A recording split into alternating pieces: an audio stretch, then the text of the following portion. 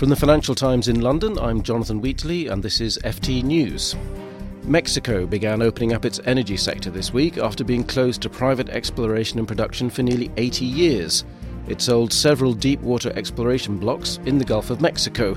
The sale marks a big change of policy for Mexico's energy sector, and it appears to have been a big success, with 8 out of the 10 blocks awarded, as well as a joint venture with state oil company Pemex in a separate auction. Mexico says total investment will amount to $41 billion over the life of the contracts.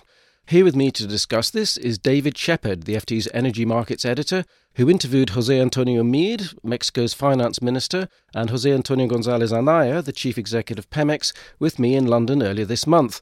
So David, first of all, who won what in this week's tender? Well, the biggest winner in this, aside from Mexico, who was obviously desperate to bring in this investment, appears to have been China, who have won 2 of the deep water blocks.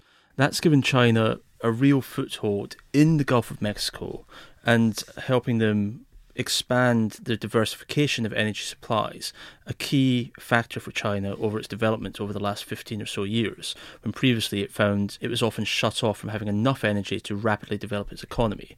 As a growing power for China, access to energy, and oil in particular, has always been one of their key foreign policy objectives.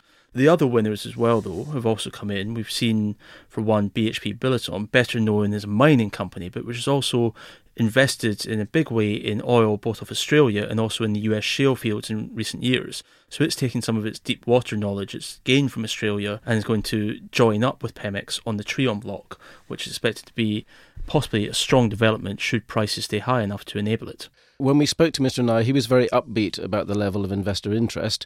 Here's what he said about the scale of the reforms underway in the energy sector. The reach of the energy reform is so big that the whole energy sector will look different.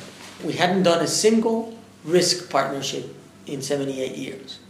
Hopefully in 5 years we will have a lot of those. Not 1, not 2, not 3, which is what we're doing today, but we will have tens of them.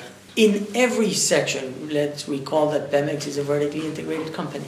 So we're expecting partners in the upstream, we're expecting partners in midstream, we're expecting partners in refining. And so I think Pemex will look more like other oil companies look. It was the first test of investment appetite in Mexico since Donald Trump's election victory, which had hit the Mexican currency hard over remarks made by Mr. Trump about pulling investment out of Mexico and renegotiating the NAFTA free trade agreement. Mr. Meade, the finance minister, however, was sanguine about those threats. He pointed out that the US had as much to lose as Mexico from any reforms. Mexico and the US trade roughly $1 million every minute. It's a value chain. We're not selling jeans. So it's not as if you could say, well, you were no longer going to buy the jeans that Mexico is manufacturing. That was a view of trade that was probably valid in 1992. So whatever assessment is made, it should be done jointly. It's not something that's Mexico contingent or Mexico specific. It's an evaluation process and a dialogue where there will be many parties. And all of them have a stake in this coming out well. David, these bids followed very shortly from last week's OPEC meeting, where member countries agreed to curb output to boost the oil price. How much of a factor was that in the success of the round, do you think? In terms of the overall oil industry, certainly the OPEC agreement last week has been very much welcomed. It's seen the price of oil, benchmark Brent crude, rally by about 15% since then. It hit a year high yesterday, above $56 a barrel. However, for investment in projects like these, it's perhaps more of a nice-to-have than an essential. These projects have a timescale lasting from several years to decades, and therefore, when the companies are sitting down to work out whether they want to invest in deep water wells off Mexico, they're not going to be looking at the oil price on any given day. So a 15% jump over the past few weeks probably wasn't the thing that helped to get over the line. However, when you're talking to the finance controllers back in head offices in Houston and London and so on, the overall atmosphere in the energy industry has become a lot more positive in the last week because of that OPEC cut and the subsequent rise in price. Finally, one more word about China. They're coming into the Gulf of Mexico. How much should we read into that, given that both China and Mexico have been the target of Mr. Trump's invective? I would be loath to say that it's a direct response to Mr. Trump. As we say, I mean, until a month ago, no one knew with any certainty that he was going to be the president-elect.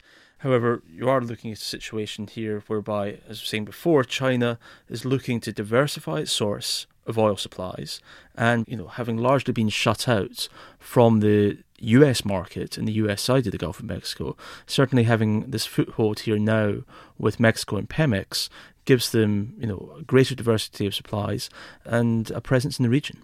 And how will Chinese investment in the Gulf of Mexico go down in Washington? Has there been any resistance to that? There has been some resistance to Chinese companies buying into certain strategic US assets. However, that's not to say there's any form of official blanket ban. And certainly in the last 6 months, one of the more interesting developments has been that the US decided to lift its own ban on exporting crude oil, which was largely a legacy of the 1970s oil embargoes. As a result of that, and because of the vast growth in US shale production that we saw between 2010 and 2014, we've actually seen some US cargoes flow directly to China, to customers there. So it's not a situation whereby the US is trying to cut China off from oil supplies or anything, but there is still some hesitation about having Chinese companies directly into strategic US assets. Is that something you expect to change under Donald Trump? As ever with President-elect Trump, it's very hard to say at this point. His policy views on this have not been exactly clear. He's not been overly welcoming to China in general, as we saw with the controversy over his call with Taiwan this week. However, at heart, I think most people see him as a businessman, and whether or not that would be enough for him to try and keep China out, who knows at this stage. David, thanks very much.